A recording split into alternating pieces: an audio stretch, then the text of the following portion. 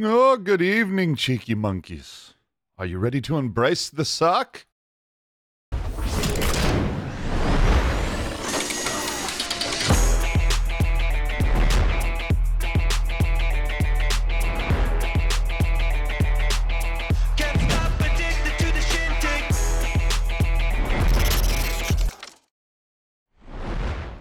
Hey, everyone. I guess we got to take that Meyer clip out of the opener, eh?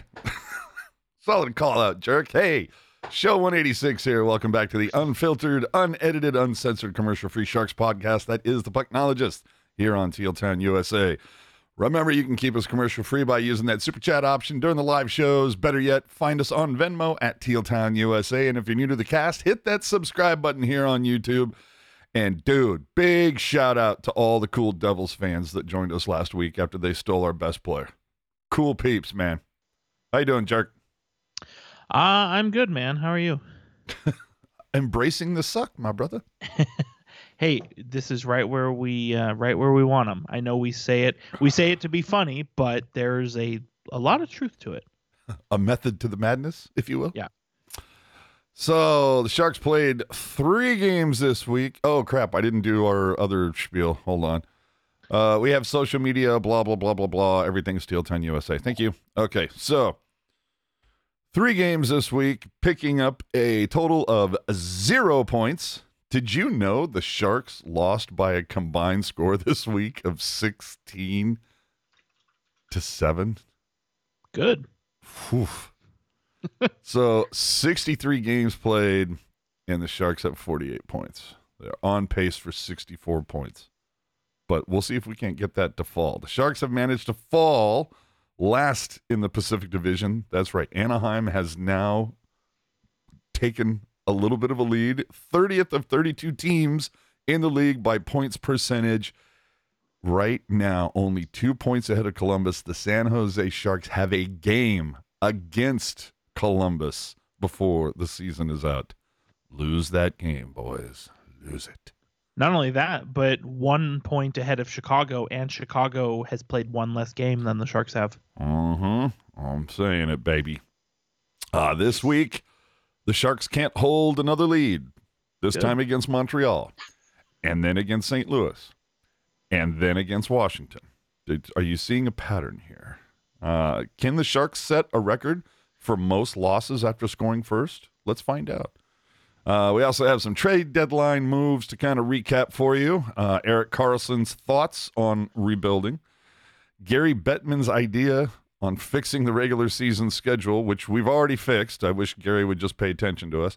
A decent week for the Barracuda, not the best, but there will be more besides that. Let's start off with the Montreal game if we must.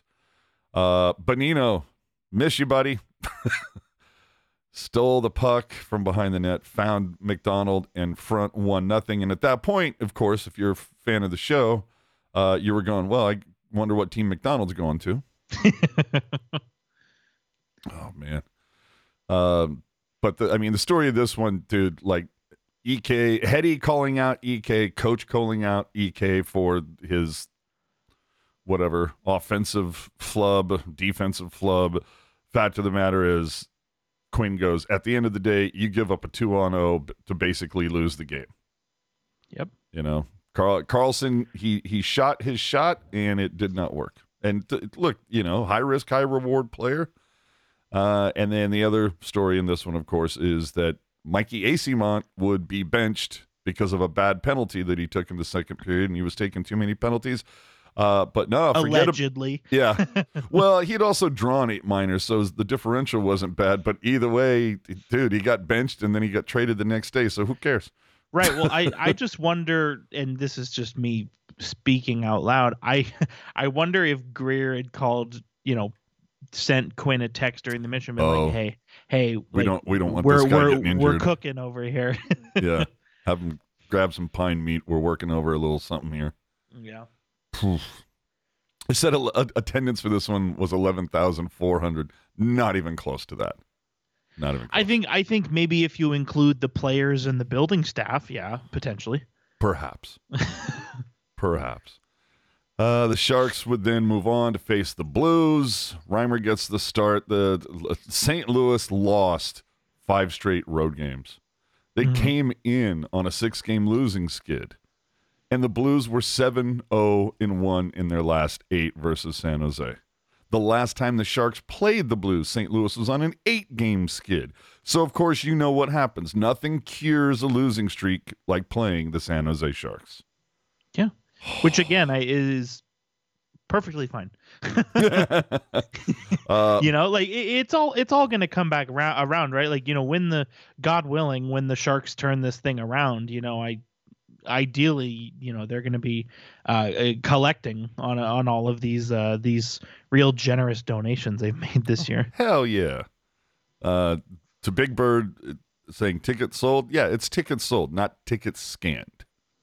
That's, tickets distributed.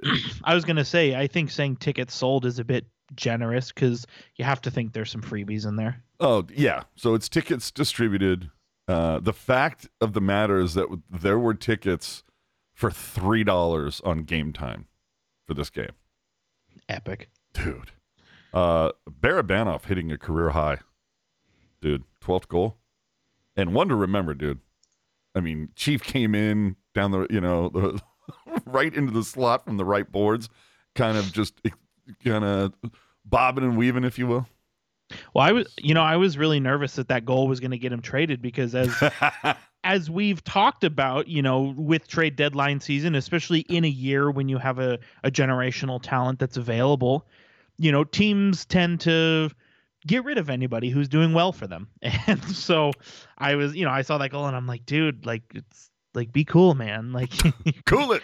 You're doing too much too soon. Like, can you wait a year? Oh, I'm telling you. And then, but can we like, and I have to ask you this, like, say it. Are we like, say it, baby, say it. He's played 150 NHL games now. Are we past the small sample size thing? I am. Because you're still seeing people on Twitter. I don't know why people like that guy. Because he was the only guy who scored like multiple goals this week, I guess. Not even that, but just like we talk about it so much. Like, I'm having a hard time finding any flaws with his game whatsoever. Maybe, yeah, you'd like him to shoot the puck a little bit more, but whatever. Perhaps. Like, that's why you put him with guys who do that. Yeah, maybe grow 3 inches, put on 10 pounds. For what he is, dude. Like, we've talked about it before. Guys who play above their contract. Is there a guy on this team that is playing further above their contract than him? I would love to. I'm going to have to fire up The Athletic and see if I can get one of those cards that tell you what his dollar value is. Ah, yes, sir. Ricky asking, how do you feel about the rumor that the Sharks turned down a second for Barabanov? Where's this rumor? I heard nothing of that. It was not so much a rumor as much as it was like a whisper, you could say. Like, there were teams support, according to, I believe it was fourth period, basically debating internally, is this a guy we want to look at? And surprisingly, like I mentioned earlier, the Sharks seem to be in a position to in a position where they're getting rid of anybody who does anything good for them. And by all accounts, they said, no, we're good. We're going to keep him. So I kind of feel like that might give you a little indication as to what they think about him. Barbie's like 29, right? He is 28. He'll be 29 in June. Yeah, so, I mean, if they were going to throw, like, if he was 26, I'd be like, no, you keep this guy. But, at pushing 30 here, a second would have been a nice return. Would have been nice, but you know what, dude? Barbie plays the right way. Well, but you know what, though? We kind of debated this. I don't know if you saw or not, but, the couple days leading up to the trade deadline, the Teal Town Discord was very lit, as they say. As the kids say. And pretty much universally agreed that there are teams out there that would have paid a first for this guy. Whoa. Yeah. So could have been nice. I kind of feel like from that perspective, if that is to be believed, which I think it's the case, but dude, I would have been like, I'm good. Second, no thanks. You talk about found money. Suomela, bro. Well, and if you do the just do quick math, right? Like he's scoring at a pace, if he hits 82 games, that's 57 points, which is awesome. I mean, like, it's found money. That right, found money, just what you gave up to get him, and that's the output you're getting. Number one. Number two, guy is making $2.5 million for this year and next year. Yeah, and his card has him rated at like double that value, like a $2.5 million player who's playing like 5.2.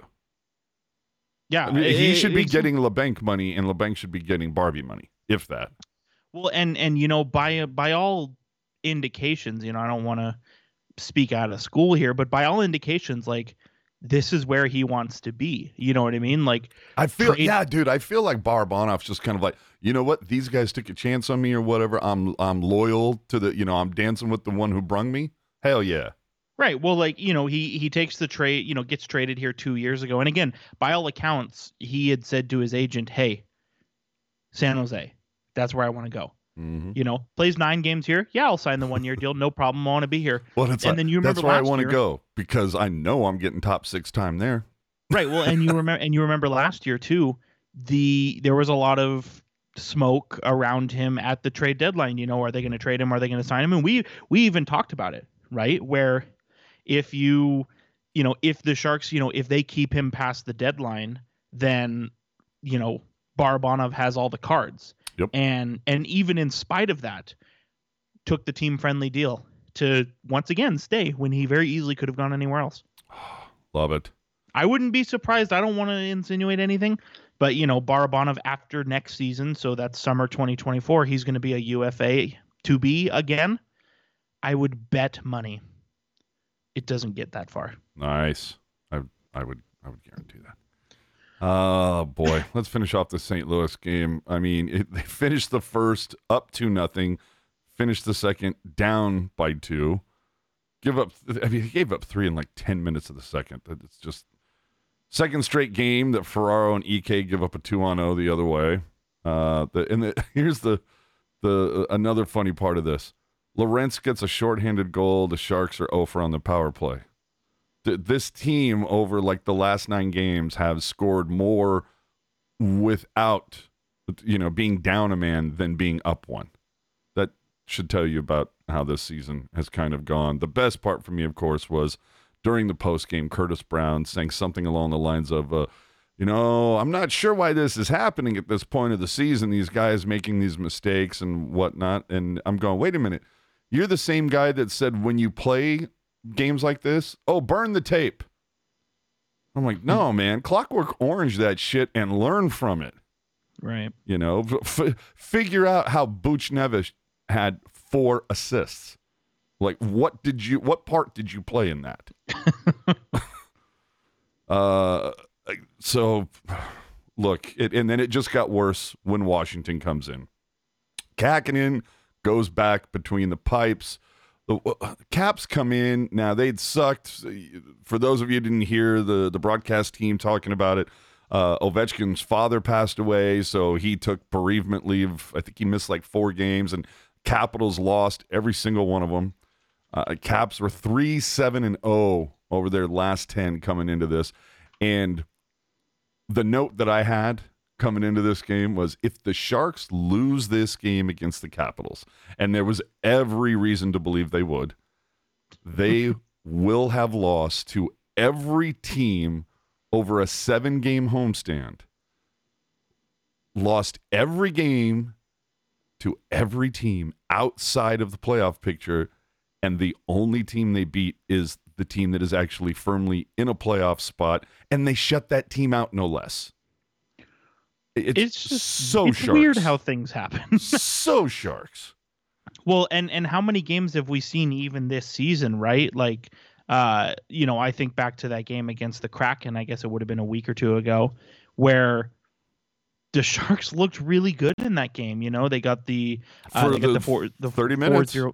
Yeah, well, they got the 4-0 victory, and I'm like, that is as convincing of a Sharks win. That, and when they played the Capitals on February the 12th, Capitals obviously are not going to the playoffs this year, but they've still got some hitters, you know what I mean? Some good players. Mm-hmm. And so seeing that, it's like, man, they really stuck around, with these teams, right? And then to your point, they 8-3 to Washington, collapsing a lead, 6-3 to St. Louis, collapsing a lead. You know what I mean? So it's a pendulum, dude. That's what it is. Well, at least the Sharks scored a power play goal. I guess that's the one thing you can take away from it. I think it's their first power play goal in 19 tries. So there was that. But, I mean, Eklund gets the call up because this is the first game after the trade deadline expired. What'd you think of Eklund? He played well. I don't know that he was got an assist. Got an assist, got the ability to pull a nice little Spanorama move there. I don't think he was any more impressive than anybody else that was on the ice, but that's a good thing, right? The last thing you want is that's the last thing. The last thing you want is your prized prospect getting completely caved in their first game back, right? Mm-hmm. So, I thought, and maybe this sounds negative, but I promise it was not meant to be negative. I thought he played good enough to stay, for at least 9 games. Preferably 9. Yes. No more. No more. Let that ELC slide out one more year, baby. But here's the other thing, just to be the contrarian on it for a minute. So let's just say it doesn't slide for fun. Say he plays 10 games. And in 2 years, at the end of 24-25, when he needs a new deal, I'm not seeing a jump to $8 million. You know what I mean? Mm-hmm. So even if it doesn't slide, I don't think it's the end of the world. But obviously, the preference is to slide it. Yeah, dude. Hertl would score a power play goal. I'm trying to remember the last time he scored even strength on a man net. I can tell you. Was it this year? It was January 11th versus the LA Kings. Oh, almost 2 months ago. Well, either way, Hertl scored on a man net, so I mean, little victories, I suppose. Barabanov again was your lightning rod of offense this week. Šimik injured. We saw Knyzhov and Cicek get called up, so they'll be making the trip to Winnipeg tomorrow. But this is another loss in a game that they scored first, had a multi-goal lead. But I think what everybody wants to talk about is Quinn losing his shit. Coach Quinn not happy at all. So this puts Washington on their third power play of the afternoon. He just kicked him out of the game here, David Quinn. And they'd had some words earlier over the Logan Couture missed high stick in the mouth from Dowd off the faceoff. And that's it for David Quinn. He's been ejected. He's had enough. He's absolutely had enough, David Quinn, as we can see here. He keeps his cool. I haven't seen him blow a top all season long. No, this is the first time. Yep.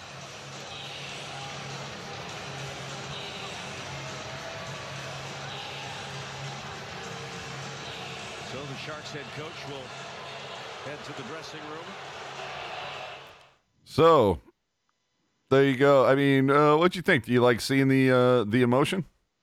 I absolutely. I mean, the way I've always looked at things is, nobody likes being mad or angry or upset, right? But the way I look at it is like if you're that pissed off, then you must care, right? Mm-hmm. Although to be fair, he did say in the post game that he was embarrassed by that and that he was going to try not to let that happen again. But I was just like, dude. I mean, it's heat of the moment. The officiating was a little sus at times. And I know they were down to one official. And look, you want to put a positive thing on this? Look, on the West Coast, we typically call it a line, right? When you have to wait in line for something. Okay. On the East Coast, sometimes they call it you wait online. But parts of Canada, parts in Europe, you don't line up, you queue up, right? The other thing is San Jose has a pretty large neighborhood of Vietnamese people. So when you thought he was saying, fuck you, He was actually saying Q, that he was wanting to line up for soup. That's what it was. I don't have the I don't have it. Are we done? Should I hit the outer? Oh, I tipped over and died. Yeah, I was going to say, I put you to sleep on that one. Right? Okay. So, dude, I was fine with Quinn doing that. And it's a balancing act, because I understand, like, especially in a public environment, you don't want to blow your top like that. You don't want to,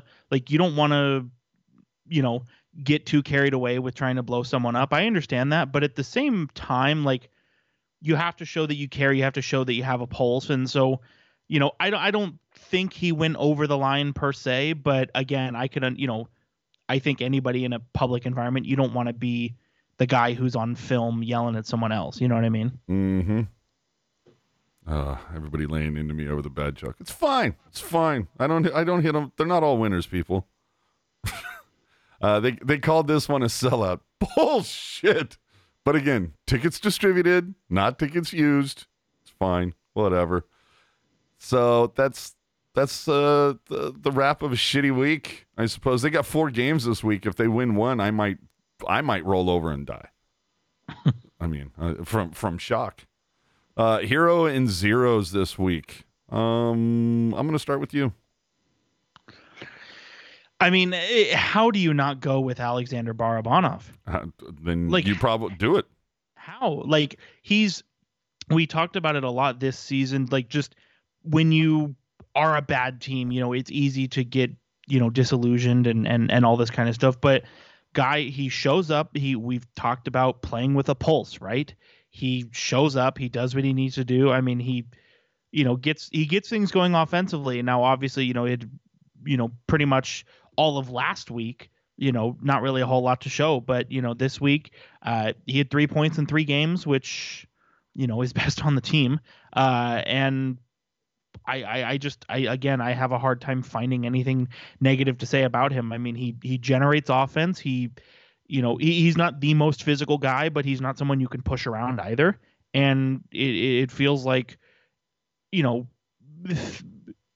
whatever it is not going well for the Sharks a lot, but when it is going well, it's largely because of him, Mm-hmm.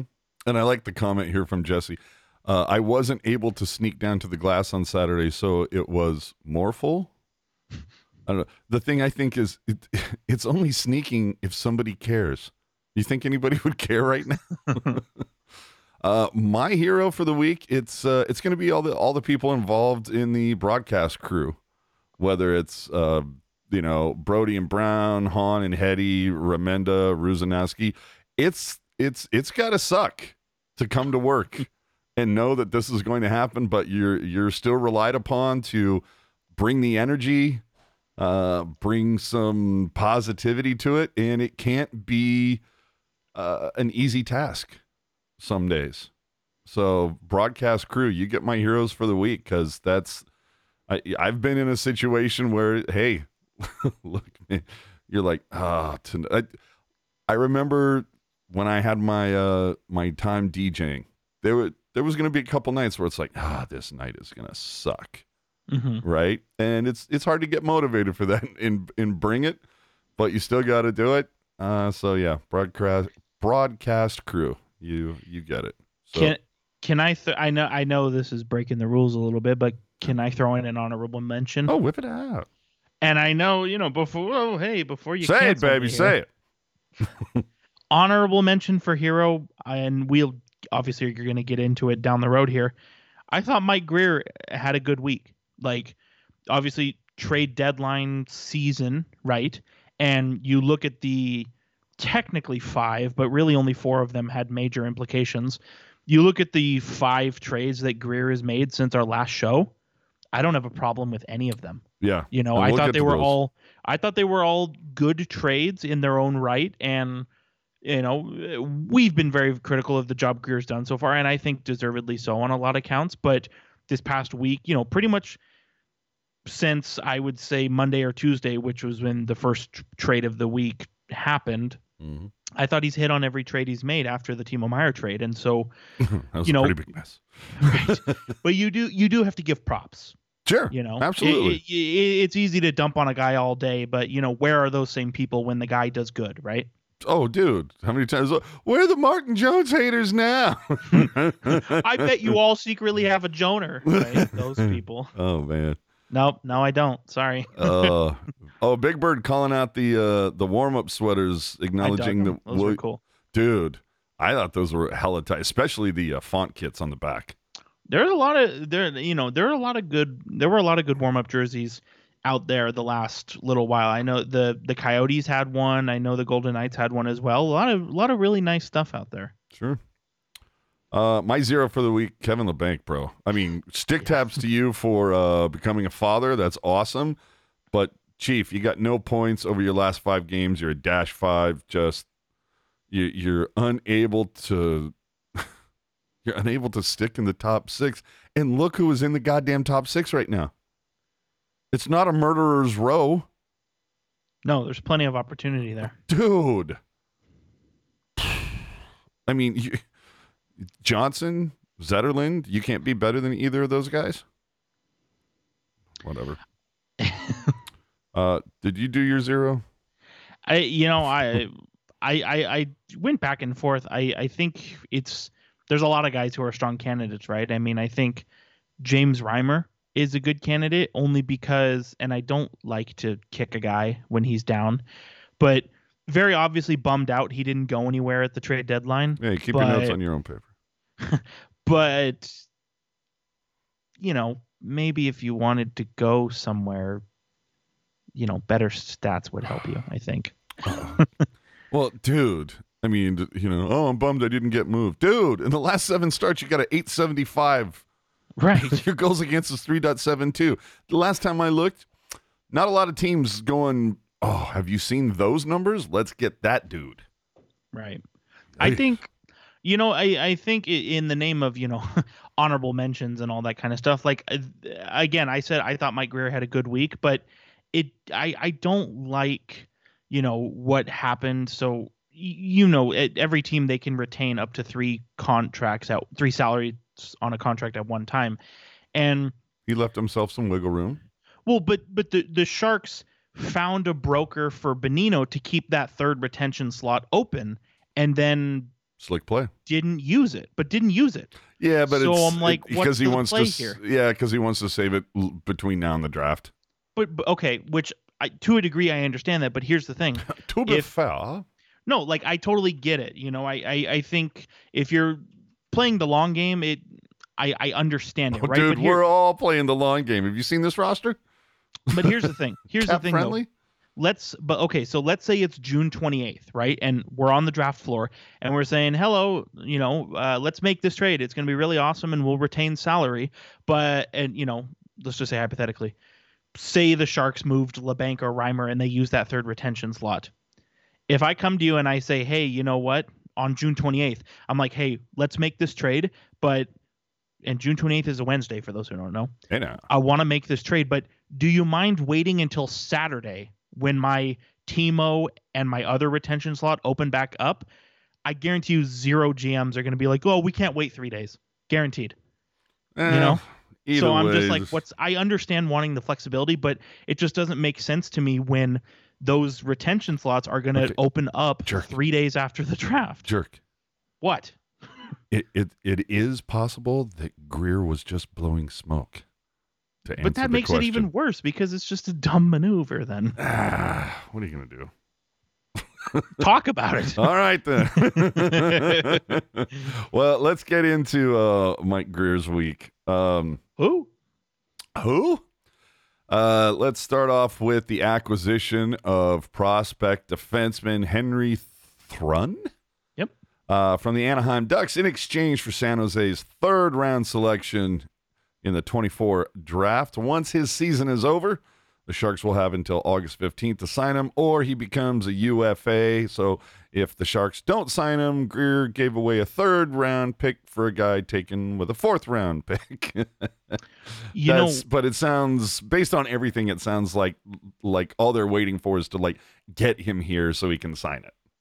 Right. And again, I'm of the belief that Greer wouldn't have made this move unless he thinks or he knows that Thrun is going to sign an entry level contract. And I mean, you just look at it, right? I mean, he's got 96 games played at Harvard University, and he's almost a point a game guy. Not quite there. He's at 79 points in 96 games, but like that's really impressive for a college defenseman, I think. And I know there's a lot of dialogue on other college defensemen the Sharks have taken a chance on. I mean, Brinson Pashnuk comes to mind, who I liked in college, didn't really work out at the pro level, but a lot of people kind of surprisingly choosing to be optimistic and saying, hey, you know what, you give up a 3rd round pick for a guy who could potentially be the next Matt Carle for you. I think that's a good gamble. And as long as it's not the next Ryan Merkley. Right. And I know people are a little nervous about giving up a 3rd round pick, but this is one of those moves, right, where yes, you're giving up a 3rd, but if you draft a guy who's 18 and then wait 3 years for him to make the NHL, or you just trade for a guy that's 21, good chance he makes it sooner, right? And I like the upside. I thought it was a savvy little move there by him. All right, the Sharks. Okay, pay attention. Yeah, I was gonna say this one takes an elevated level of comprehension. Yeah. So, in a roundabout way, Winnipeg put a draft pick on the waiver wire, and the Sharks claimed it. I don't see a negative about this whole sequence of events. I don't know about you. Oh, it's so fantastic. So the Sharks trade Mikey Eyssimont to Tampa. Now you remember the Sharks just 20 games ago claimed Mikey Eyssimont from Winnipeg after they put him on waivers. Mm-hmm. They end up trading Mikey to Tampa for Nemestikov. Yep. And Tampa eats half of the salary. Mm-hmm. And the funny thing is, for those of you who follow on social media, Shane goes, I'm stumped on this one. Whereas our resident Jerkman goes, oh, dude, he's getting flipped tomorrow. So you were right on top of it.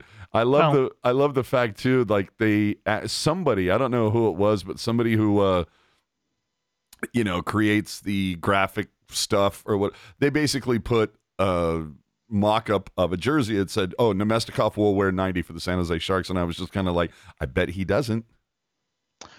Right. Well, and I would, you know what, I'll be honest with you, dude. If the Sharks didn't have a game between this trade and the next Nemestikov trade, like if they didn't have a game there, I would bet you that the Sharks don't even issue him a jersey number. But they had a game. He's on the roster. Yeah, you it's have a transactional. To officially scratched him. Mm-hmm. But I mean, when it came across, it definitely looked a little bit quizzical just on the surface, right? But when you dig into it, I mean, Nemestikov, he's a pending UFA, which are of no value to the Sharks, no matter who they are. And so I don't want to say it was an easy leap to think that this would be a flip, but that's not something that's like a crazy, I guess, assumption to make, if you will, Yeah. So, and guess what? It happened.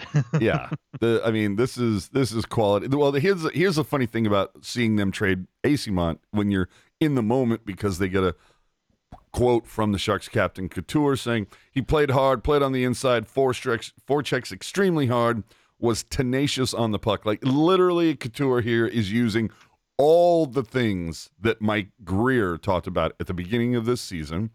To continue on Couture's quote, it got the rest of us going on the forecheck because Mikey was always going really hard. He played the right way. I'm getting real sick of hearing that. But either way, it was quizzical to hear all that. And I'm like, well, wait a minute. If this is a Mike Grier kind of guy, hell are you moving him for? Well, and there's a little bit of, there's a little bit of a deep, look that has to be taken here. So if you go on Cap Friendly, they list Mikey Eyssimont as a pending restricted free agent, which is not technically wrong, but in order to, it has to do with, years of service and your age and all those kinds of things. He would have to play between now and the end of next season. The end of this season. He would have to play 35 regular season and playoff games in order to retain that RFA status. If he plays any less, he becomes what's called a Group 6 UFA, which is basically when you're a certain age and you haven't played enough games. So even though he is technically a pending restricted free agent, had he stayed on the Sharks the rest of the season, he wasn't going to hit that number, and so he would have converted into being a UFA. So you trade him to Tampa Bay. There's about 20-ish games left in the regular season, and you think Tampa's going to go on some kind of a playoff run, right? So more likely that he hits that 35 threshold with the Lightning than with the Sharks. So technically an RFA, but was going to become a UFA if he had stayed on the Sharks. So again, quizzical on the surface, but when you really dig into the inside baseball of it, I thought it was a smart trade, and I got a kick out of I had seen a couple people saying, well, why didn't we keep him and continue to develop the kid? And I'm like, well, the kid is 26. Like, once you start seeing players whose birth year start with a 1, it's not, you're trending the wrong direction. Right. So again, it starts off with taking AC Mont off Winnipeg's hands when they throw him on the waiver wire. Play him 20 games. Right. Flip him to Tampa for Nemestikov. Yep. As I said earlier, Tampa eats 50% of it. And you go, wait, what? What is going on here? And then Greer says, oh, there's more. Really quick before you go to the next part, the only way I think Greer maybe could have improved on this deal, which kind of hard to say because this was a good deal all around. If I were Greer, I would have been like, you know what? Don't retain salary on Nemesnikov and just kick us a draft pick to take the whole salary. Even if it's 7th, you know what I mean? Who gives a shit? Yeah. 7th round, 6th round, who gives a shit? Right. Oh, man. Good business regardless, though. Yeah. So then we get Nemestikov going to Winnipeg, and the Sharks get back a 2025 4th round draft pick. So for those of you playing the long game, the Sharks picked up AC Mont from Winnipeg on waivers, played him got 20 games of service out of him, and somehow it all ends up going back to Winnipeg and the Sharks getting a 4th round draft pick. Dude, you talk about great asset management. Well, and not only that, but Greer, you get all the cookies on that one. Well, and there's a lot of conversation too about, oh my God, it's in 2025. That's so far out, all this kind of stuff. But I kind of like the flexibility. Since when has Winnipeg had a plan? Well, I like the flexibility of getting a pick 2 years out because it allows you to kind of read the tea leaves a little bit and see what you want to do. You can bide your time, and once at the end of next season, once players for the 2025 draft are starting to get scouted, you can say, okay, we got a 4th round pick here. Do we think anybody's going to fall in that range? Or option number 2 is maybe 6 months, 12 months, 18 months from now, maybe the Sharks have a potential trade cooking, and they're say, hey, you know what's going to get this across the finish line? A 4th. You know what I mean? So I like getting it 2 years out because you have 2 years to figure out what you want to do with it. You know what I mean? Oh, so I like the flexibility of that. Could you guys hear Toby hollering and wailing over there? I did hear him. Just shut the crap up. I'm gonna throw some at you. So that's how that one goes. Let's go to the Bonino deal. This one has a few more devil in the details, if you will. Wow, there's a lot going on here. Yeah, I was gonna say, do you have your did you bring your Dakota ring to the show? I did somewhere. I believe it was, I want to say it was Pashelka had put out the kind of the full breakdown of here we go. So, and I'm reading it as the Sharks explained it to the media. So Sharks trade Bonino and a 2024 5th to Montreal for Arvid Henriksen. And there's not a lot to say on this guy. He's a Canadian college player who's got I think he has 3 goals in 6 years of playing amateur, or I'm sorry, not amateur, college, junior hockey. So this is a throw in to make the contracts work. I fully expect, or I'm sorry, yeah, make the roster, size work. I fully expect this player to not sign a deal at all. It's just a throw in. So then the Sharks turn around and they send Tony Sund to Pittsburgh for a 2024 fifth and a 2023 seventh. And the 2024 fifth will become a 2024 fourth if the Penguins go to the conference final. I was told there would be no math. Right. And then simultaneously, Bonino was traded by Montreal to Pittsburgh for Tony Sund. So if you just take it to its simplest form, the Sharks got a seventh for Bonino. That's in its simplest form. And I know, and technically they, I think with their fifth, giving their fifth to Montreal and then getting Pittsburgh's fifth, maybe in the 2024 draft, they get a seventh this year and then maybe their fifth next year moves down, 10 spots or something for Bonino. Mm-hmm. And I know there's a lot of people who were freaking out and saying, oh my God, this is nothing for Nick Bonino. But we watched Nick Bonino play this year. Frankly, great guy, hell of a guy. He wasn't very good this year. And so I think even, you get a seventh and you slide your fifth down maybe 10 spots in the draft, I still say that's a win just because, Bonino wasn't bringing all that much to the team. You know what I mean? Well, hold on. Let me ask you this though. Why did a third party even need to be involved? How do the Sharks just not work out a deal that says, hey, Pittsburgh, here's Bonino, give us a fifth. Thank you. And our business is concluded. So there were cap implications for Pittsburgh that needed to be done here. So whether it was a third party or whether it was a retained salary from the Sharks situation, one of those was going to happen. But the third party, it is a bit quizzical to me only because, Greer said he wants to keep that third retained salary slot open. For those who don't know, Burns is one, which will drop off, I believe, in 3 years from now. And Timo Meier is number 2, which will drop off at the end of this season. And so Greer said he wanted to keep that third retention slot open just in case. But like I was saying a few minutes ago, he didn't do anything with it at the deadline. So what's the point? I would have rather taken the fifth, because in this situation, the Sharks got a fifth and then from Pittsburgh and then flipped a different fifth to Montreal.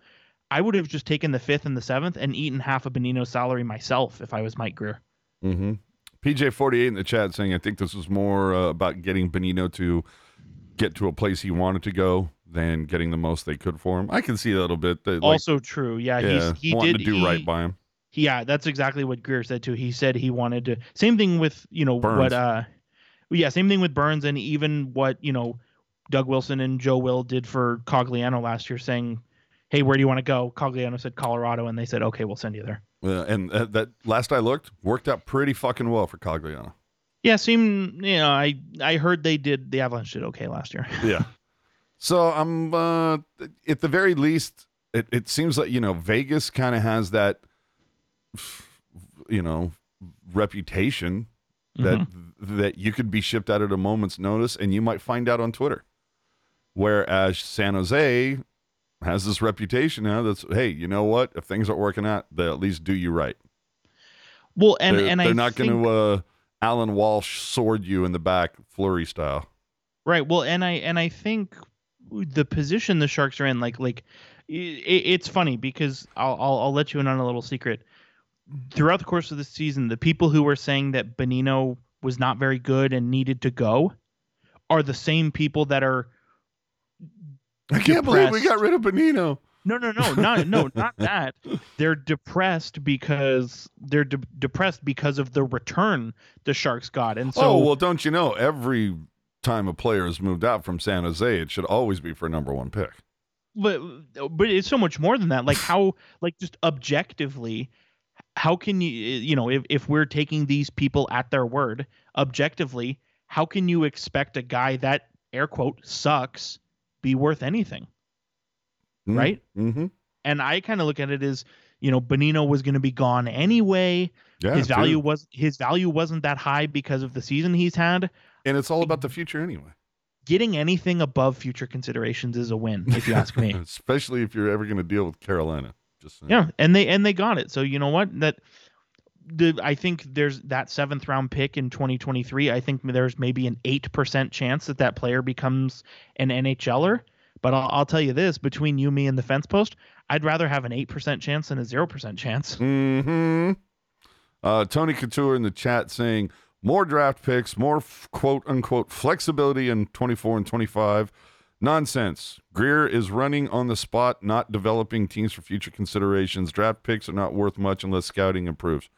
To be fair, I agree about the scouting. That I would like to see scouting get a little bit better, but that has been changed. So this is one of those things that we cannot offer our grades really for at least another 3 years. Right. I think with these kinds of things, DW Jr. got canned less than a year ago. Things have changed. Right. Well, and I think especially with trades like this where you are getting futures, you kind of have to, I feel like you grade it in the moment just on the surface, and then you have to grade it. You grade it in the moment on the surface, and then you grade it once all of the elements of it have been satisfied. In this case, the 2024 fifths. And then you have to, and then the third time you grade it is maybe 2 or 3 years after the latest piece of the deal has been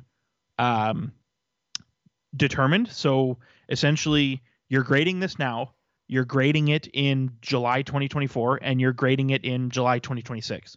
Can you wait that long? Because you don't have a choice. Yeah, we're going to. I like the AO asking, what are the chances of EK65 getting moved now? 0. Now? As in right now? No, that can't happen. The trade deadline's over. Well, it can happen. Such an asshole. He just would. It can happen. He just wouldn't be eligible for playoffs. Yeah, there you go. No, I think we're going to get to the EK thing momentarily. Don't you worry about it.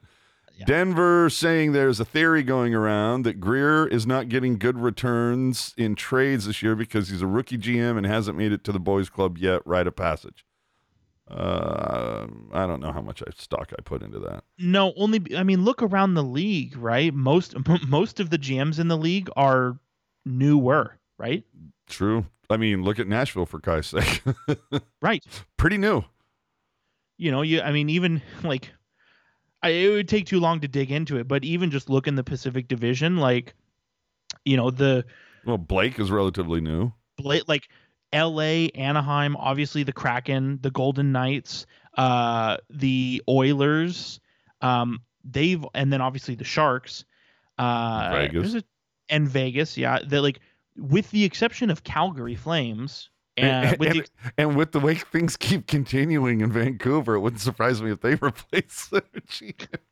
Well, with the Calgary Flames, with the exception of the Calgary Flames, I should say, every other Pacific Division GM has been on the job for 5 years or less.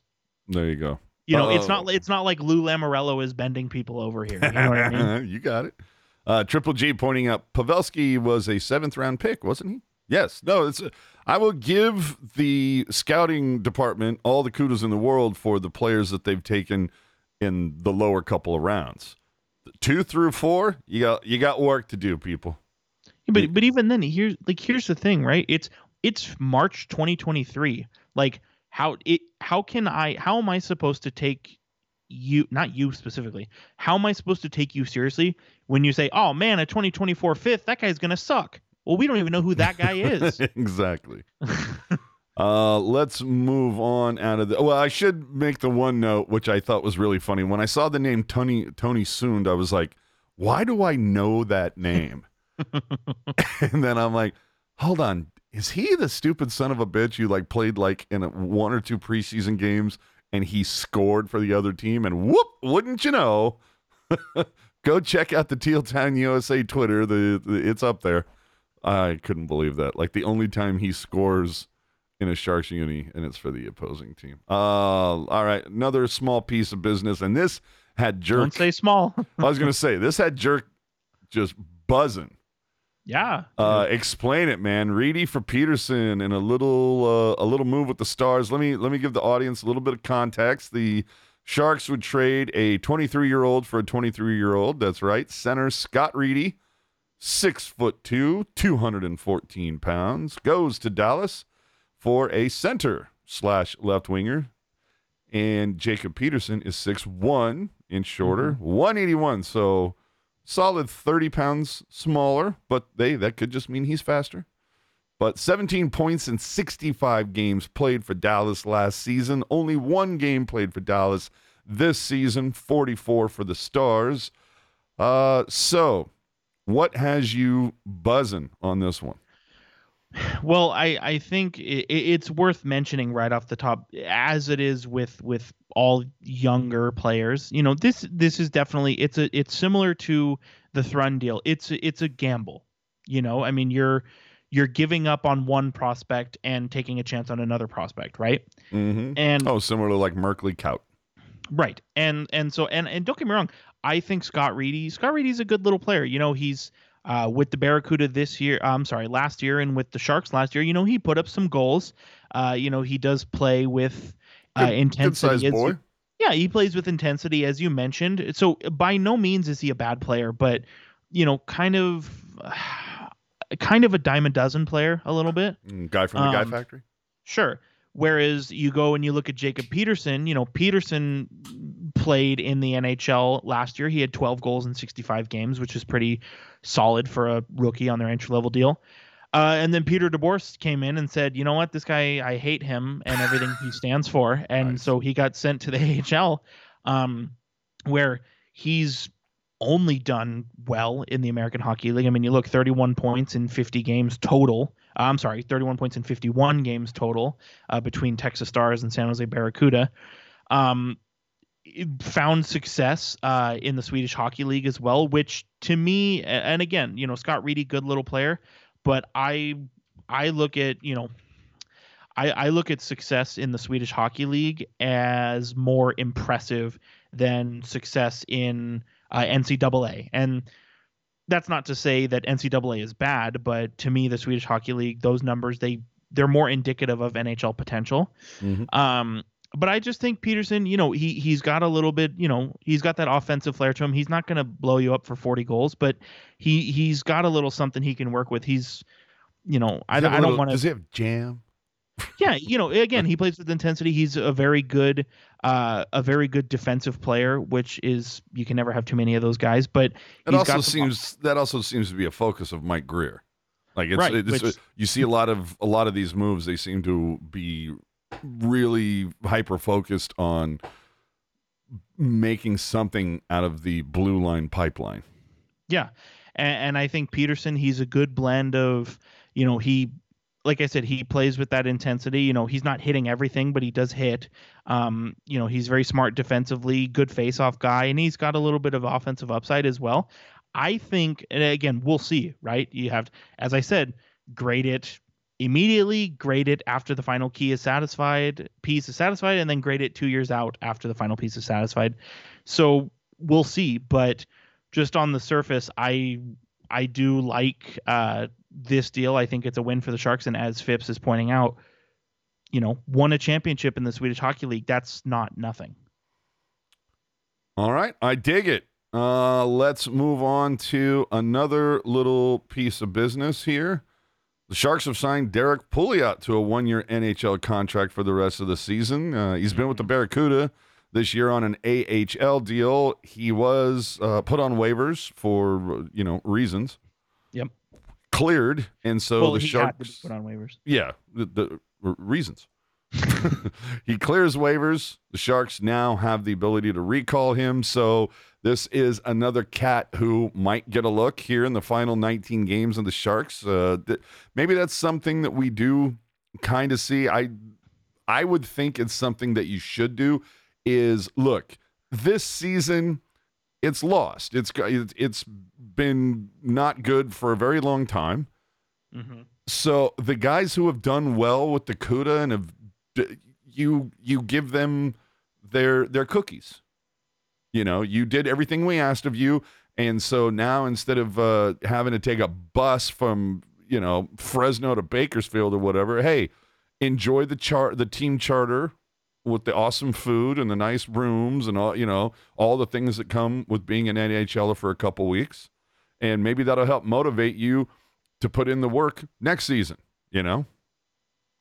So Pouliot responded by throwing up a couple of helpers yesterday in the CUDA game against the Fire Chickens? What are they called? Yeah. So no, I'm sorry, it was versus Ontario, but anyway. Yeah, and so Ian Reed had pointed out, like, maybe this is a situation where you have Pouliot on an NHL deal. You can call him up, and that'll keep, either Cicek or Knyzhov with the Barracuda. And then the Sharks leave on their road trip, and they bring Knyzhov and Cicek with them, and Pouliot stays on the Barracuda. So I don't know. I mean, maybe it's just a situation, it was, there was some question as to whether is this deal for next year or is it for the rest of this year, right? And it is for the rest of this year, which is why he found himself on waivers immediately after it was signed. But it makes you wonder, is it as deep as, well, we want to have the flexibility to bring up multiple guys, kind of like what you were talking about, or could it be as simple as, hey, you've done some really good things for the AHL team this year, we want to reward you, here's some money, Yeah. Something like that always works as well. I know when I see a little extra coin in my check, I get little motivated to show up to work. Yeah, I mean, and he's making, the thing that I've always appreciated about the Sharks is they take care of their guys in the AHL. You'll see, if you go on Cap Friendly, you can see, minor league salary 77,000, 90,000, 110,000. They're giving Pouliot 250,000.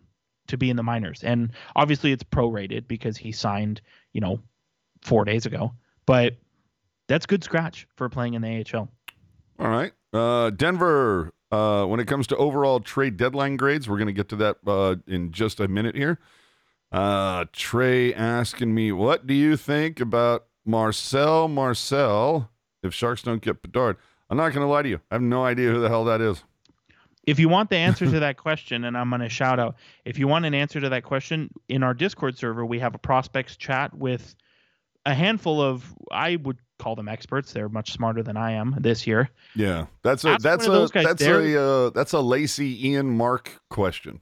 Yeah, I was going to say those guys, big shout out to those guys in the prospect chat on the Discord. They are dialed into all that kind of stuff, and they know what they're talking about. Yeah, unfortunately, I'm just not that dialed into the younger guys yet. So let's move on here to, well, look, we got into Reimer being disappointed about not being moved. I don't even understand that. I can't believe they couldn't find somebody to take my horrible save percentage. And they wouldn't retain. Oh, man. So, were you surprised that maybe, and not to say that phone calls were not exchanged, but is there anybody you're surprised that didn't get moved, like maybe LeBanc or Gregor or someone, or like obviously we'd already talked about Barabanov earlier. So I'm not surprised with Reimer just because you had mentioned the stats. I know that you're just insanely shocked that McDonald didn't get moved. Like you said, with Reimer, the stats aren't quite there. And the goalie market during the trade deadline is always kind of hit or miss, right? I am surprised about LeBanc the most. I mean, a little bit surprised about Gregor because I thought the Sharks might, quote unquote, do right by him. But I don't know. David Quinn seems to like Gregor now, so maybe he sticks around another year. But with LeBanc... until they fill out the lineup. Right. But, with LeBanc, I am a little bit surprised only because you look at some of the guys who had gotten moved around the deadline. And again, we're not talking about what they got moved for, just the fact that they got moved, right? Mm-hmm. I mean, you look at, Nino Niederreiter comes to mind, which I would say is probably the most closest comparison to LeBanc. And hold on, let me just address this really quickly from Jack Olson. No, I am not Matt Gates. Thank you. Go ahead. Nino Niederreiter comes to mind, and he's the closest comparable to LeBanc that was, air quotes, available at this trade deadline, and he went for a second round pick, right? And then so you look around at some of the other players that were on the move. You know, you look at Oscar Sundqvist, Brock McGinn, Jordan Greenway, Nick Bukestad, Vlad Nemesnikov, even right? Yeah. Jacob, well, and Dana Jacob calling out a solid point too. So there's just not a lot of guys that don't have long term. That too. And so just based on the guys who got moved at this deadline, I was surprised that there wasn't more of a market for Kevin Labanc, which, and again, I don't want to insinuate anything, but it leads me to believe because the stats are good this year, as we've pointed out, and the contract is not the best, but it's not terrible. And so it leads me to believe if there's something sort of beyond the on ice play that gave GMs pause. You know what I'm saying? All right. And I don't want to insinuate that or say that's the truth, but I'm just sort of openly wondering, you know? Absolutely. So Denver, Doyle mentioned earlier, overall trade deadline grade for Mike Grier. I'd say C-. Well, at least on the Meier trade.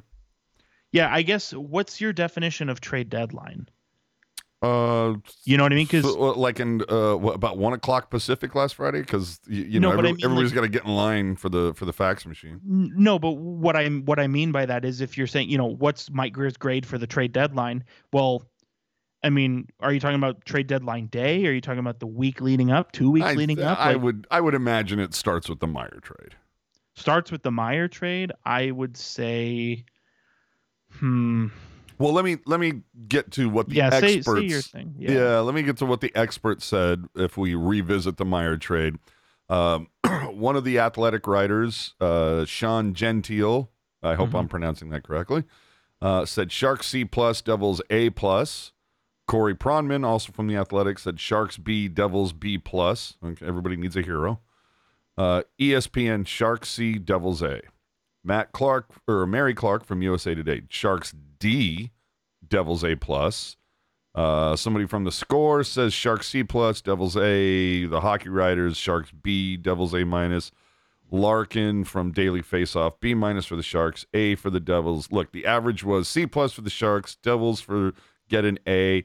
I don't know. Because I think Timo is pretty goddamn good, I would probably bump that to like C- for the Sharks and Devils A. So I hate to do this to myself from a week ago.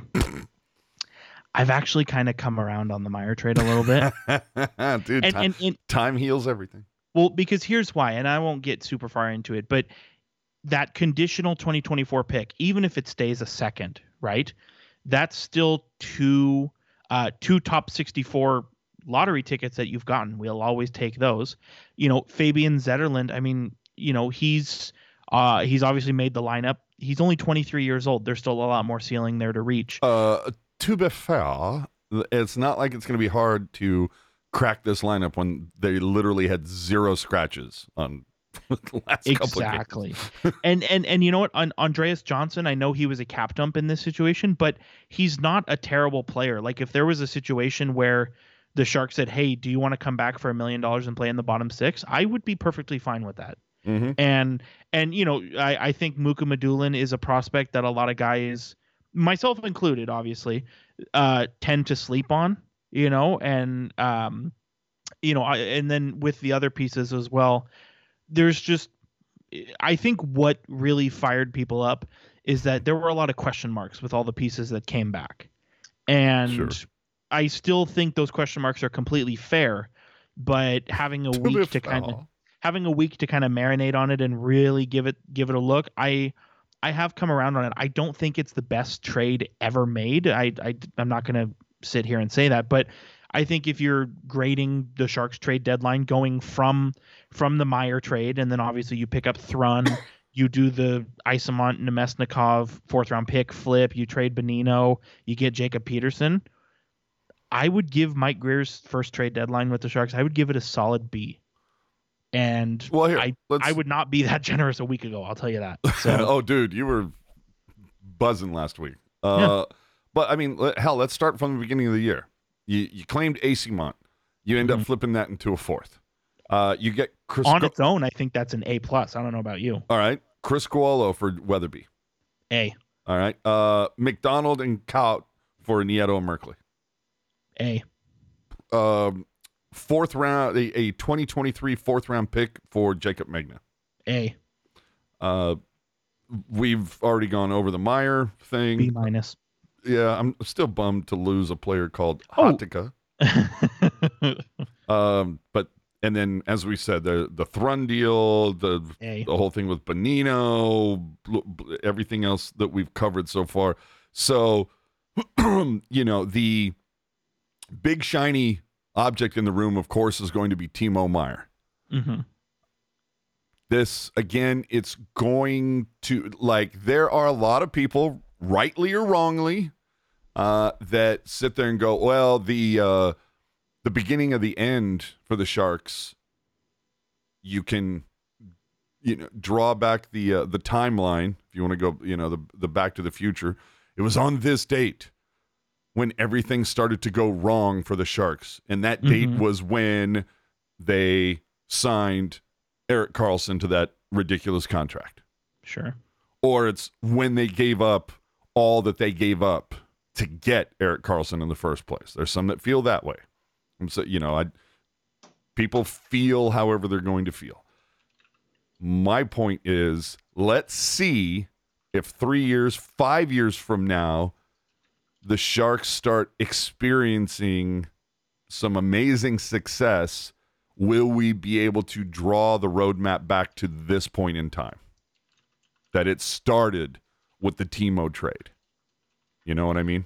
I think that's a fair sort of to be fair, blueprint to lay out, just because, and we talked about it last week, right? Where Meyer is gone, which to me means that nobody is safe now. You know what I mean? Mm-hmm.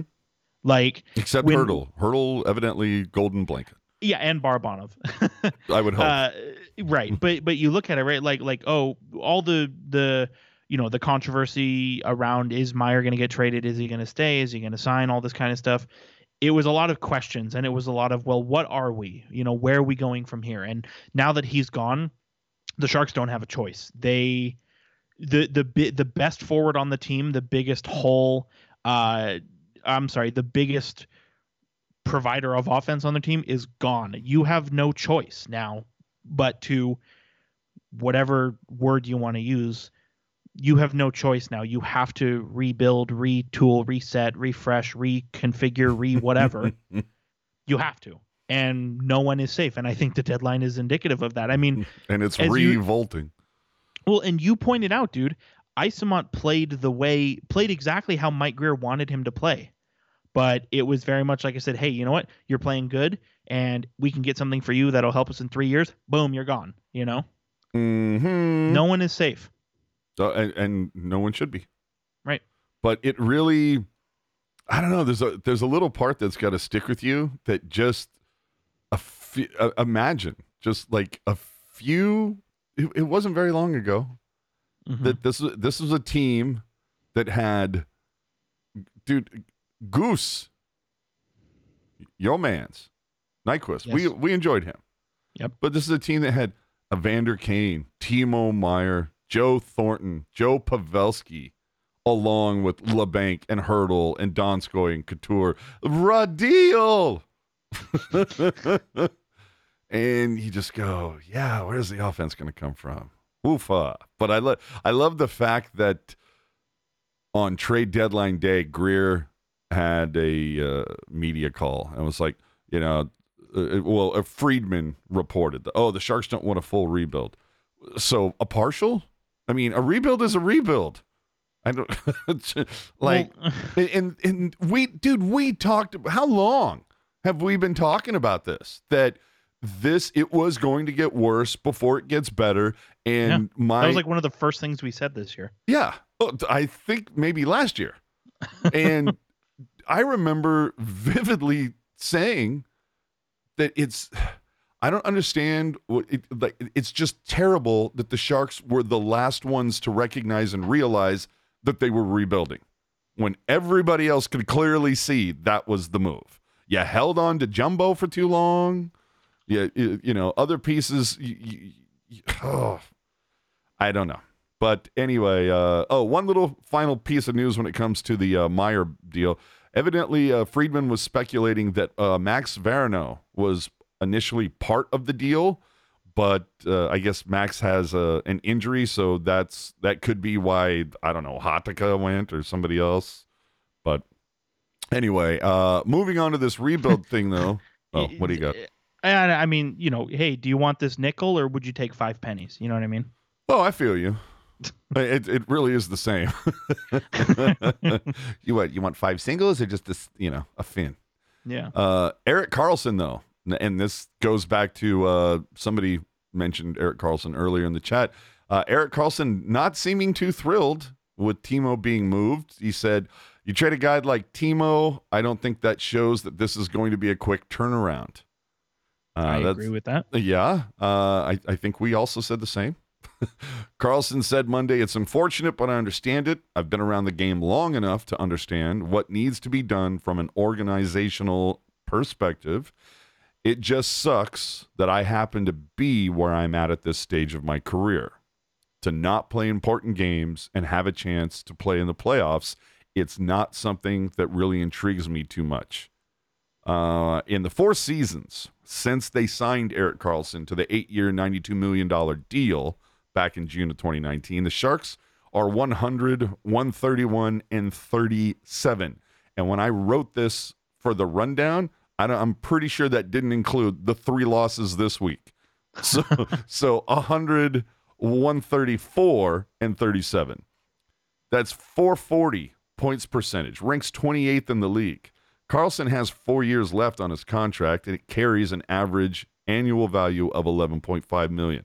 So he said, it sucks in a way, but like I've said before, my family and I enjoy it here. I've had a good year, and I'm happy playing hockey, but to not play important games and have a chance in the playoffs, it's not something that intrigues me. So Erik, I guess, likes being in San Jose, but it certainly sounds like he'd go anywhere else if it meant the playoffs. And remember, this is the same Erik Karlsson that almost 2 years to the day, March 13th, 2021, Erik Karlsson said he did not sign with the San Jose Sharks to be part of a rebuild, which, of course, general manager at the time, Doug Wilson, called a reset for the billionth time. But Karlsson said, obviously, I did not sign here to go through a rebuild or go through what I did for 10 years in Ottawa. He clearly has selective memory. But anyway, but it is what it is. I think we need to find a way to build with the core group that we have and figure out a way to be competitive, yada, yada, yada. How'd those last 2 years work out for you, Chief? I'm looking at these quotes. There's no way Karlsson isn't walking up to Greer in the offseason saying, "Get me the fuck out of here." I'm a little confused with the point you're trying to make, because I think the point being is that 2 years ago he said, "I didn't sign up for a rebuild." Now he's seeing that Timo's getting moved. He's seeing all these picks coming in, and he's saying it's not going to be a quick turnaround. Right. It sucks. I want to play important games. So the point being, if you take all these little things and add them all up, to me it says Karlsson's asking for a way out this offseason. And I don't know who the hell is taking him. I think all that considered, though, I don't know. Can you really blame him, though? I can't blame him for wanting to get the hell out of here. But to be fair, if we go back to who was the cat from Colorado I always ask you about that ate cash to make it work out for everybody else? Is that McKinnon? Nathan McKinnon, yeah. Yeah. So it's like, I mean, in I think this also kind of paraphrases, I don't know if it was John Scott or somebody else, but it's like, I mean, Chief, Erik, you're one of the reasons we're in this K-hole is because you're getting all the cap. You account for 15% of the fucking cap. Right, but also, the only problem with that argument is that it's really easy to make that argument with hindsight. I mean, you go back to June 2019. We didn't know COVID was happening. We didn't know what COVID was. We didn't know. Yeah, I didn't say any of that. No, I know, but what I'm saying is, my personal belief, I don't think the you take up all the money argument is a fair one to make when. I didn't say it was fair. I'm just saying it's a point that you can make. I think it's and I hope you don't think I'm trying to call you out here. I think it's a crappy point to make because you're basically saying, oh, hey, because of the COVID pandemic, the salary cap is only at 81.5 instead of 100 million like it was supposed to be. How dare you, Erik Karlsson? Yeah, but it still goes back to to the case of, dude, you're because you're getting all this money, we don't have flexibility to sign talent, and again, this is D. Wilson. Oh man, Wilson. Yeah, D. Wilson, yo. But that's Dougie's fault. He handed out all these ridiculous contracts, and they're coming to bite him back in the ass. And yeah, COVID is a mother. But then again, things happen, and you see the market react, just as how Doug Wilson got completely raked for the third pick that ended up being Stützle. Now you see every pick ever made ever is being protected. And so maybe we stop seeing some of these contracts being so long, or there's some way to put other protections in there. I don't know, but it was my point is, I feel that, and I know nobody gives a shit about my feelings, but if it's me, and let me ask you, odds of Karlsson wearing teal next October? I put him at about 30%. I see. Based on his comments. Something like that is so hard to handicap, though, because until we hear it is because until we hear, whenever these whispers first came out, I want to say it was maybe around Thanksgiving, thereabouts. From that point till, anything comes out one way or the other, I don't think you can handicap it other than 50-50, just because, there's no way to know. You know what I mean? Mm-hmm. But I think, but here's the other thing, right? Is so you look at the salary cap and you look at projections and everything. So 18-19, it was at 79.5 million, as we all know. And then 19-20 is when it goes to 81.5 million. Mm-hmm. The projections were, okay, 2021, we're going to be at 86. And then 21-22, we're going to be at hopefully 91, 92. 22-23, which is this season, we're going to be at, hopefully 95, 96, 96.5, right? So if you're reading the tea leaves, as we like to talk about, and this is a pre-COVID pandemic world, you're saying, hey, you know what? The experts are projecting the salary cap's going to go up 16 million in the next 4 years. You take that $11.5 million gamble based on that information. Yeah, no, based on the info at the time, I get it. But again, it's funny just to hear some of those comments without pointing at the big number on the board. Sure. When we sort out player salaries and we sort it from highest at the top, it's kind of you're on top, bro. But right. But let's go back to what I was saying though. Sure. Is Karlsson wearing teal next October? If you had to bet on it. Jeez. You got a crispy Benjamin in your pocket. Just it's kind of off or on, white or black. But it's just a binary choice, man. I would say yes. He is a Shark next year. Okay then. Fiverr? If you must, sure. All right, kids, write it down. Let me add that to the bet pool. All right. AJ says no EK in teal this October, but Jerk says yay. All right. Marked it down. Fiverr. We will get back to you on this in October. Well, no, probably sooner. Because if he's gone, it'll happen. Whatever. So, what do you think about the new Sharks so far? You talk about small sample size, but Zetterlund, Johnson, whatever, I don't care. Well, I think with Johnson, like I talked about, he's a good bottom six, kind of speed guy. He's a good bottom six speed guy. Okay, where's he playing? Top six. All right, cool.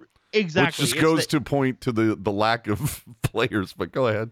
Right. No, and it's that point that we've made where it's like, hey, like based on what you're capable of, you're doing a great job, but you're playing in a position that's higher than what you're capable of. So it's almost like a what do we Schrodinger's shark, right? Where where it's like Good call, you're playing at your best and it's awesome, but it's not good enough for where you're playing, Mhm. And I think with Fabian Zetterlund, right? I mean, to me, between Zetterlund and Johnson, Zetterlund is the one that I'm more intrigued to see. Obviously, Johnson, 2 assists in 3 games, that's solid, but pending UFA, who knows what's going to happen. Like I said, if he signed a 1-year deal, cheap money, bottom 6, I support it full send.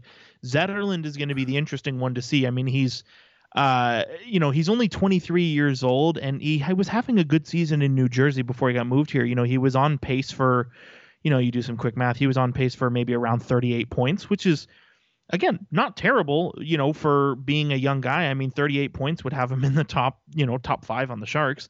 And so Zetterlund is a guy, I think, 3 games in, no points, -5. Obviously, initial reaction is like, oh man, buddy, you got to do something. But turn it up. I think he's got a lot of runway, and so I'm not too worried at this moment. All right. I got another comment here. I hope I'm pronouncing this correctly. Pook guy 14 saying Carlson stays here if Bedard is here. I disagree with that. I would still handicap that at 50-50. I don't know how you can do anything more or less, I'm basing it on the comments that he's made. I feel like Bedard, while a proven commodity outside the NHL, has yet to prove fuck all, whereas, Connor McDavid's just over here like potting 50 goals in 70 games. Probably looks pretty nice. Like, wait, I can feed Draisaitl and McDavid all day long, and we can make that work? Sounds like a plan. Now, to be fair, the Sharks, if they have the option, right? Like a lot of people are saying, many people are saying, EK has a full no move. So anything that's going to happen with him, he has to sign off on, right? Correct. So, but conversely, the Sharks can also be like, no, F you, we don't care that you want to leave. We got you for 4 more years, Chief. Suck it up. Yeah, exactly. And so with something like that, there has to be a give and take, right? Where it's, yes, you have the no move clause, but if you're, like you said, if the team doesn't want to give you up, well, they don't have to trade you. And then conversely, if you have the full no move clause, but you don't want to be here, Burns is a prime example. Carolina was not one of Burns' approved teams, but he didn't want to be here. So he took the deal to go wherever was not here. Chief read the tea leaves and said, get me the hell out of here. And credit to the Sharks for making it happen. Right. And I believe, Burns' contract, it's one of those protections where it's like, these are the 3 teams you can trade me to without my permission. And I think Burns was one of the guys who put his 3 yes teams were the 3 hardest teams to make a trade within the NHL, like Vegas, Tampa, and I think, pick another capped out team, Edmonton or Toronto. Yeah. Ayo saying, even if we get Bedard, I don't think he'll be NHL ready like McDavid.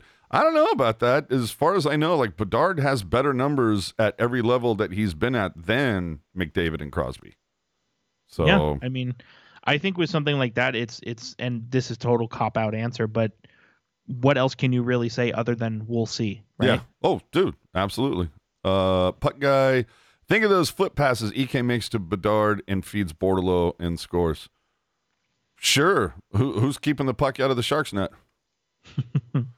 I don't know. I think, you know what? Even if Kakkonen doesn't work out, like having McIniemi and Strauss-Mann as options going forward, I think I don't hate those. You could be in worse position. I mean, Iman could still be around. Right. And as Ian and Kevin would tell you, the Barracuda have kind of had a hard time this year, but, McIniemi and Mann are still solid goalie prospects to have on hand. Yeah, I'm fine with that. Like, that's the one, like, clear-cut good thing, and we talk about hindsight, right? Mm-hmm. Right. When McIniemi came this way as part of the Burns deal, I was very much like, who? Are we not log jammed enough at goalie? Gaudreau and Mann and who else is in the goddamn pipeline? It seems like there's like 5 or 6 names. So I was a little quizzical on that, and then look at where we are. That hey, this Makanyemi kid, not too shabby. So hopefully that pans out. And he's as a goalie, right? He's a goalie who notoriously take longer to develop, and he's only 23. Yeah, and Dana pointing out Magnus Krona. Forgot about him. He's still. This is final year in Denver, isn't it? Yeah, I'm starting to wonder if it's trending towards similar to Thrun. He will become a UFA on August 15th if he doesn't sign an ELC. I'm wondering if with Krona that's where we're trending. Oh, because that's a solid name. Couple of us in the Discord were wondering, is there an outside chance Krona gets dealt at the deadline? And you know what? He's not obviously he's not signed. He's still at college, and just because the trade deadline passed doesn't mean there's still not time. Let's see, when did the playoffs start? April sometime. On April 7th, the Sharks and the pick your non-playoff team, Capitals, could swing a deal for Corona. You know what I mean? So there's still time. All right. I like Big Bird's question. Hey, did you all see Hill play the other night? Damn, no, but you know who I did see play tonight? Jonathan Quick. Got the win. Barely, but yes. Not the best numbers, but hey, it all comes down to the W column, baby. Let's get out of here. Poor Harrington. You got part of the trade to New Jersey. Just an insane 36 hours ish for him. He's part of the trade with Timo. New Jersey immediately puts him on waivers, and then the next day Anaheim claims him. Could you imagine flying from San Jose to New Jersey, then New Jersey to Anaheim? You went from a bad team in the Pacific to being part of a team that looks like they could do some real damage in the playoffs, to going back to a really crappy team in the Pacific, all within the span of 36 hours. Meanwhile, 2 days earlier, you were playing next to Erik fucking Karlsson. Just what an amazing couple of days. Well, and you look at what Anaheim did on the trade deadline. They traded away 2 of their regular defensemen, so you had to think that was going to happen. Yeah, but you get my point. Oh, of course. Yeah, I just hope that he, I hope that he didn't fly out to New Jersey and then have to immediately turn around. Oh, dude. There's no way in hell Nemestikov left the state of Florida. I think it was an open secret that Nemesnikov was going to get flipped. I wouldn't be surprised if Greer just said, "Hey, sit tight, and we'll let you know." Yeah. So through 63 games this season, Sharks have 48 points. As I mentioned earlier, only 6 home wins out of 33 games, I believe, at this point. Awesome. On pace for, I reran the numbers, on pace for 62.5 points. They finished with 77 last year. Vegas had this team finishing, their over-under was 77.5. Congrats to you who took the under. Way to knock that out of the park. I'm telling you. The one thing that we also haven't really talked about is goal differential by period. You look at it right now. Last time I ran the numbers, they're -3 in the first period. That's not horrible. You're gonna win. You're gonna win some games. In the second period, you're -15. That's a little more of a kick in the smalls. In the third period, the San Jose Sharks are -29. So it's if they don't have like a 5-goal lead by the end of 20 minutes, fuck it. You're not sure how this is going to roll out. So it's tough to deal with. So the trade deadline around the NHL, are there any surprises for you? Is there a team that like nailed it and you're like, oh fuck, they just went right up to the top of my cup favorite ladder? Well, I think with were you surprised about the Quick ending up in like with the worst team in the NHL and then immediately getting flipped to the best team in the Pacific? No, not at all. I bet you LA was. Well, it'll be really spicy if LA and Vegas end up meeting in the playoffs. Dude, how are we not rooting for that? Like Right? I'm praying for Edmonton or Seattle to just go on a run here. Push LA and Vegas to 2-3 so they have to face each other in the first round. I feel like every trade deadline season, there's always a handful of players who nobody knows that they're available, right? It's never talked all season. It's not talked about. It's not reported. It kind of flies under the radar. Every season, there's always one, and then a guy gets traded. And it's like, shit, that guy was available. Well, and I meant to ask you, are you aware, if you can say yes or no, are the Anaheim Ducks aware that you can make moves? Yeah, no. Well, you should be asking that question to the Florida Panthers. They made 0 trades this year. Who? They were they were too busy hosting the All-Star game. Right. With the like I said, with the trade deadline, you always have a guy who's a hero, flies under the radar. Like, you don't know he's available. And for me, like, that was Detroit trading away Philip Hronek. Good on them. I mean, shit, they got a first and I believe in a first and a second for him, which he's a good defenseman, but very obvious that they've got something cooking there, right? And you look at Vancouver and it's just like, what the hell are you doing? You know what I mean? Dude, you think about the talent on this team at one point, right? Like Brock Besser, JT Miller, Bo Horvat. Yeah, Bo Horvat plus Patterson. What, I don't give a shit. Hughes. I mean, if Demko's gone, how are they not? And how is Pedersen not saying, "Get me the hell out of here"? Right. Well, oof. I'm just looking right now. Like, I think it's hard to, like, everything that Boston did, even leading up to the deadline, it's hard to argue with what they've built. I mean, they're the team to beat. I don't think it's sideways to say that. I don't understand, dude. Like 2 years ago, you and I were like, dude, Vancouver can make some noise, dude. Yeah, everything went to shit for them. Dude, Murphy's Law of a team. Like San Jose, we saw this coming. Right. Vancouver, I didn't have a clue. They still haven't seen it coming, dude. They're literally getting dragged across, they're getting dragged down the street by the car that's run them over, and they're still like, oh, we're right there. You're right. No, I think it's hard to argue against the Boston Bruins. I think what the Rangers did, bringing in Kane, bringing in Tarasenko, it's hard to sleep on that.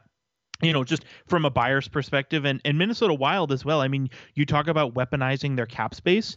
They act as the broker for the Ryan O'Reilly deal, right? That exact pick they got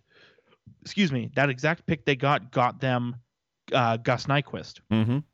And then they act as the broker for the Dmitry Orlov deal. That pick helps them add, I believe it helped them add Oscar Sundqvist. John Klingberg, it helps them add. So you talk about weaponizing your cap space. Bill Guerin brokered 2 deals, and his cookie for doing that helped him add to his team. Like, that is A+ management style. I thought that was incredible for for the buyers, Minnesota, Rangers, Bruins, as I said. The sellers, I mean, Nashville and St. Louis specifically. I mean, shit, dude. You look at Nashville, David Poile quit. He's like, you know what? I've loved it. I'm done. And my parting gift to you is 2 firsts and 3 seconds and a bunch of mid-round picks. Like, oh, dude, I think hell of a maneuver. And Cal Foote, which everybody is sleeping on. I think. Well, wait a minute, Poile. Don't we have a clip of him heading out? Here we go. Fuck, man. Thank you, guys.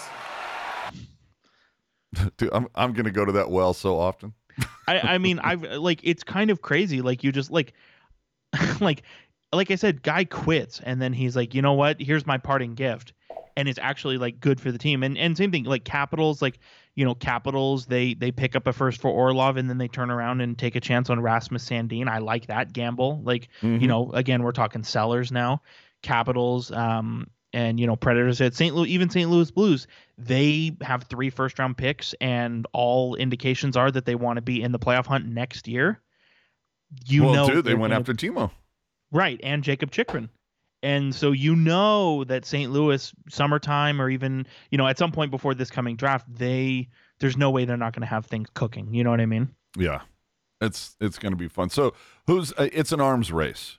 Everybody's gunning, especially in the Eastern Conference, dude. Yeah, I don't even care about the West. Like, I want to watch the East, honestly, dude. And so everybody's gunning for Boston. Who do you think improved themselves the most outside of Boston? Yeah, I think Boston's okay. They're going to be fine. Improve themselves the most. It's like you really said, it's geared up. It's such an arms race. Is it Jersey? Is it the Rangers? Is it Carolina? I think it's all three of them. Like, I honestly think they're going to be like that Spider-Man meme. All three of them are pointing at each other, all to face Boston. I mean, you look at Boston. They brought in Orlov. They brought in Tyler Bertuzzi. Spent 2 first-round picks for both those guys, no problem whatsoever. But like the Rangers, Tarasenko and Kane, the Devils brought in Timo Meier. I thought the Devils were going to bring in another guy, to be honest with you. The Hurricanes, they brought in Shane Gostisbehere, who's revived his career playing in Arizona. Not many guys can say that. Mm-hmm. They brought in Jesse Puljujarvi, which I thought was a sneaky little gamble to make. Dude, yeah, that was a crispy little piece of business. Yeah, and Pittsburgh, I generally like the moves Pittsburgh makes, but I don't think it's enough. And then obviously, so you mentioned Carolina, New Jersey, New York, Boston, obviously, Toronto Maple Leafs. Like, against my better judgment, I'm going to say I like the Maple Leafs. I think what they've done to their team, like the 2 weeks leading up to the deadline, like they look really good. And obviously, Tampa do enough? Compared to the other teams, they obviously didn't do as much as everybody else, but I'm not totally sure that they needed to, I mean, championship blood over there. Right. I mean, I think ideally if they had the assets to make it happen, I think they would have preferred another defenseman. Oh, they couldn't get Barclay Goodrow back? But, they like this year, like Tampa doesn't pick until the 6th round, But here's the but thing. You know what? They got 2 shiny things that made it all worth it. Well, and you know what? If they go to the Stanley Cup final for the 4th year in a row, I don't think they care all that much. Oh, dude, yeah. You know how much extra greenbacks that's bringing into your org? That scratch is feeling pretty nice right now. Yeah, but no, I like I said, Toronto. I mean, you look at Toronto's cap friendly. I think for Toronto and for Boston too, but specifically for Toronto, this is a last dance kind of situation. I think like. Kyle Dubas is in the last year of his deal. Pretty much everybody on their team that's not one of the big 4 forwards is going to be a UFA. Like, all the chips are in, you know what I mean? And I like what Toronto's done, and, liking what they've done, that doesn't mean they're going to get out of the first round. But I think of all the years that they've had an opportunity to do so, I think this is the one of their best chances. Dude, they have to. They have to. They have to. And you know what? They're going to play Tampa, which is not easy. They got to win one round. One fucking round for this team. And here's the thing. People bitch about the Sharks and everything that they've been going through. Toronto has not been out of the first round in 19 years. This is what I'm saying. Like, and dude, I'm old. Tampa Bay is no easy task. Okay, either, but you know what I mean? I'm old. Yes. And Toronto, the last time Toronto won a cup was even before I was born. Mm-hmm. Yeah, it's been a minute. It's been a minute. Bettman held a media call earlier this week. I don't know how this fell into the fray or why anybody brought this up, but he said the NHL is happy with the playoff format. I'm not. I would like to go back to 1 through 8, but I get it. I think there are other things that need to be addressed before we look at going back to 1 through 8. But he said we need to work out spacing for the regular season games, particularly between rivals like Edmonton and Calgary, New York, Rangers versus Islanders. Those series can't be done when it's January 1st on the calendar and we're, halfway through the season. So I went through the Sharks divisional schedule. They played Anaheim 4 times this season, and that series, sort of, those 4 divisional matchups, they were all done by game 40. So you don't see the Ducks for the second half of the season. Edmonton, they don't see Edmonton until January 13th. So half the season is over before you even see one of the teams. And then to LA, they were done by game 43. The rest of them are relatively well spread out. You've got Vancouver in October, or I'm sorry, Vegas, October, November, February, March. It's spread out pretty well. But the fix is so easy. You fix the schedule by going home and away versus everyone outside your division. That's 48 games.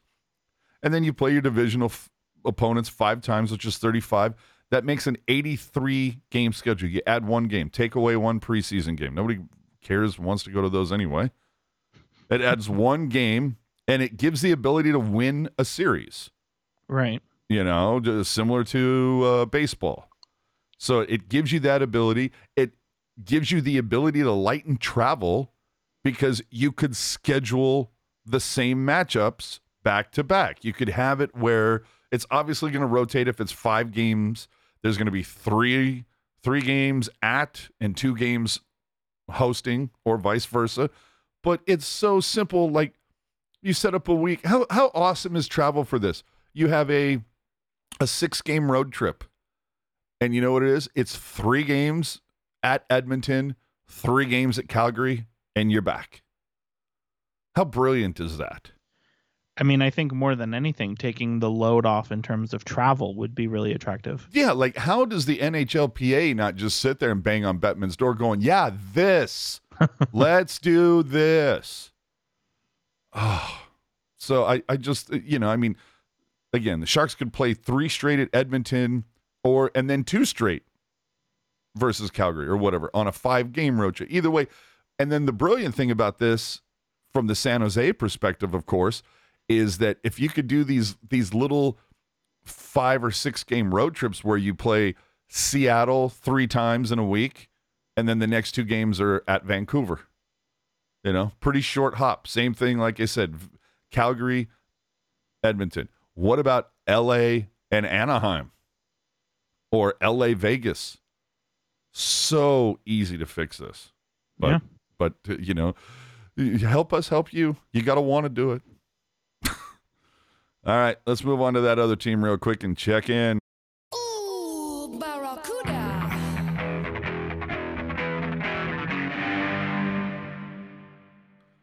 All right, these fucking guys. I'm kidding. What'd they do? 1-1-1 this week. Oh, it started off interesting. An overtime loss at Coachella.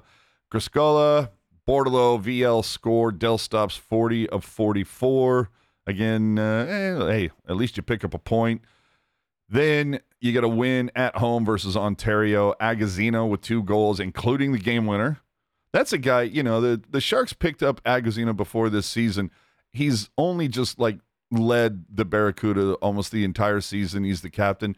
He's a guy that to be honest, I feel like should get some sort of reward, like play the last 5 games with the Sharks or something, give him some sort of cookie. The CUDA potted 2 shorties while recently signed and waived Pouliot, picked up 2 helpers, as did VL. Then the Coachella Fire Chickens, these guys seem to have been a thorn in the side of San Jose all season long. The CUDA pick up a 5-4 loss, but Boards does get 2 helpers, and Mann stops 33 of 38. Not his best outing. So CUDA are 8th in the Pac-Div, actually, I believe they've fallen to 9th now. So outside looking in on the playoffs, maybe another reason why it was pretty easy to call up Eklund, because Barracuda are trending down and they are simply running out of time to get back into it. So CUDA had 3 this week, along with 80s night, which was, based on the photos, pretty fun. What do they got going this week? Well, geez. Is anybody paying attention? Come on. These tickets are so cheap. You got to go.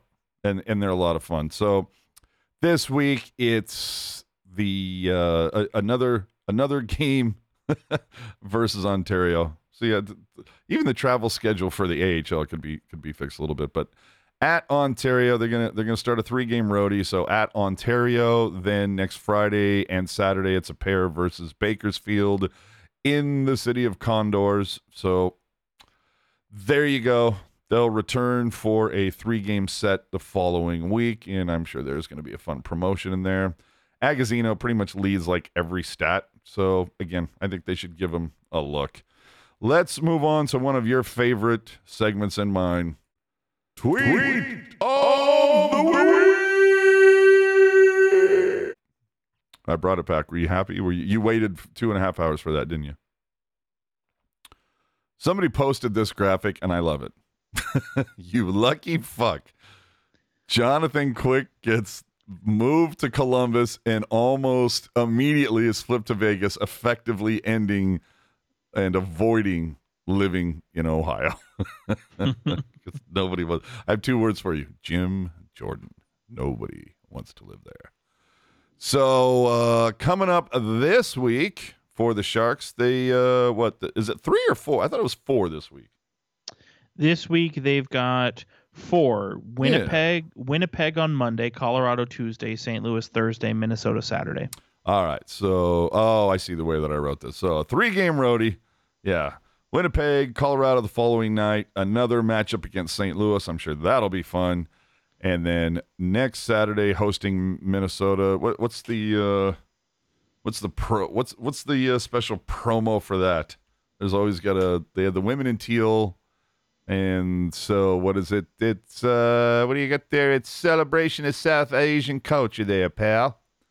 So that should be cool. The following week, Pride, and then we still haven't figured out what the hell Y2K night is, but I'm dying to find out.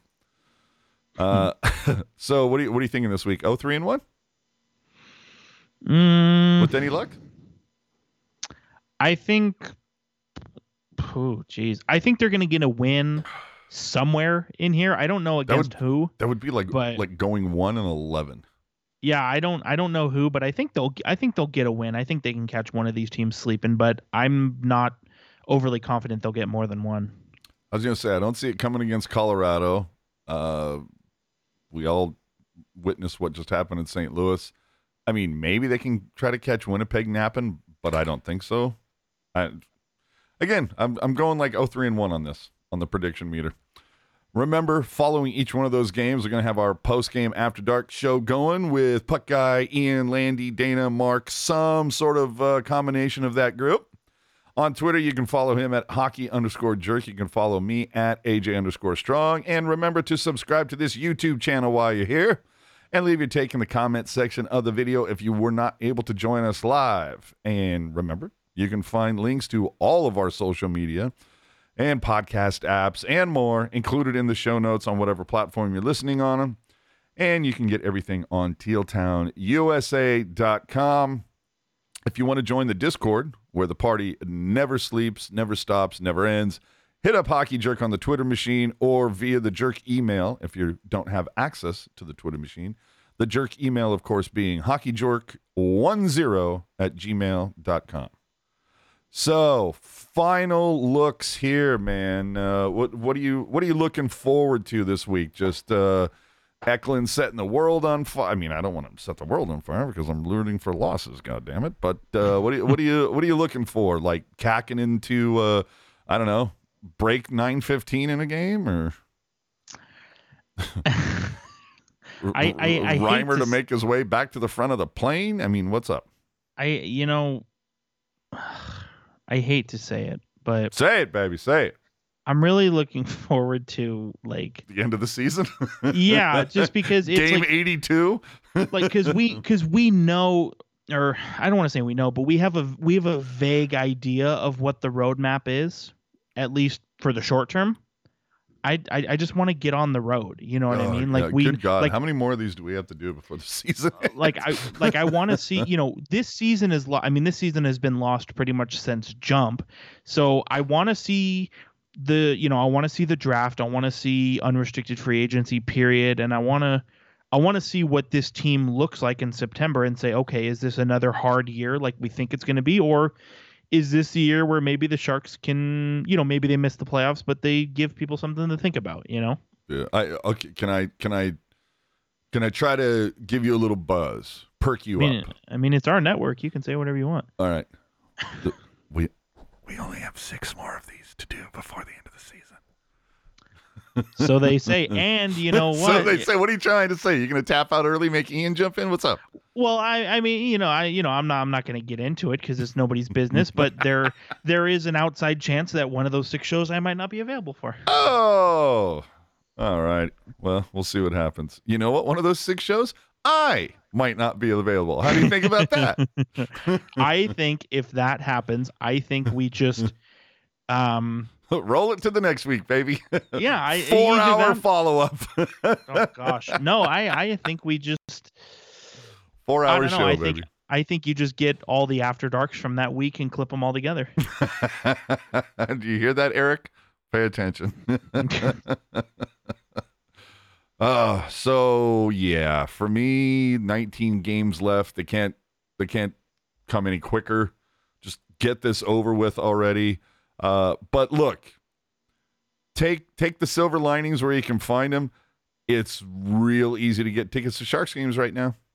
Hell yeah. So if you want to go take in some fun and look, the Sharks might not be exciting to watch right now as a Sharks fan, but you know what I can tell you is, well, between now and the end of the season, you know who's coming to town? Little fellow by the name of Connor McDavid. He's coming to San Jose in April. And by then, maybe Evander Kane will be back on the team or playing with the team, whatever the hell injury he's got now. You got the Stanley Cup champions coming in for back-to-backs. You have the always hated Vegas Golden Knights. Is Dylan still with the Jets? Brendan still there? Yeah, both Dylans are there. Hey, Brendan Dillon and DeMello Dylan still? DeMello. Nice. Yeah, it's actually kind of a fun thing. I They're thought a DeMello got pairing. moved. They're a pairing in Winnipeg. Which Oh, is kind dude, of fun. that's so perfect. So you got the Dylans coming to town. Any reason to get excited about the Islanders? Oh, your man, Barzal. Yeah, I mean, you're not as happy as you used to be. I mean, it's another team the Sharks could potentially lose to. We don't have a problem with that this year. No, I know. That's what I'm saying. That's what you're looking forward to. Yeah, that's what you're there for. Seattle. As far as I know, the Sharks have only beaten them once at SAP. So I feel like they've only beaten them once ever. It does feel like that. Columbus, of course, that's, if anything, that's the one that you're really rooting for the Blue Jackets to beat the crap out of the Sharks. And then, you have Minnesota. What, any ties there?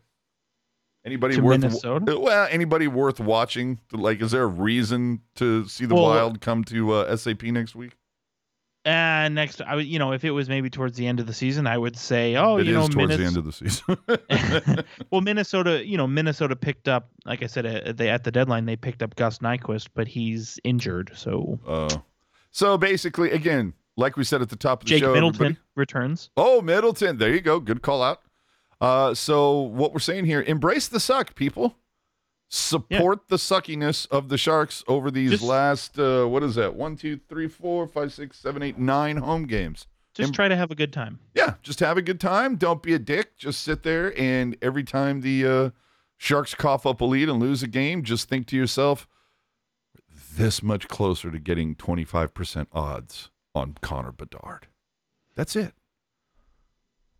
Just soak up that feeling, embrace it, bathe in it. And if it all works out, hey, in a couple years from now, we're all going to laugh about this time and go, oh, remember how we were all like just, oh my God, this team sucks so bad. But look, we've got Connor fucking Bedard now, bitches. What up? So I do have one more question for you as we close out here. Say it, baby, say it. I'm going to turn that off now.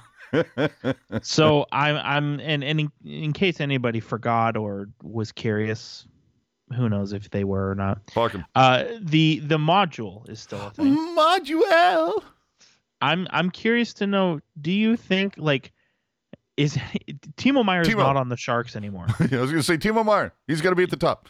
He is at the top by a lot. Do we think Timo Meier, and we're talking module score here, Timo Meier's at 97, Erik Karlsson's at 60, Logan Couture at 54, Hertl at 41, Barabanov 38, Nico Sturm 31. Timo was at 97?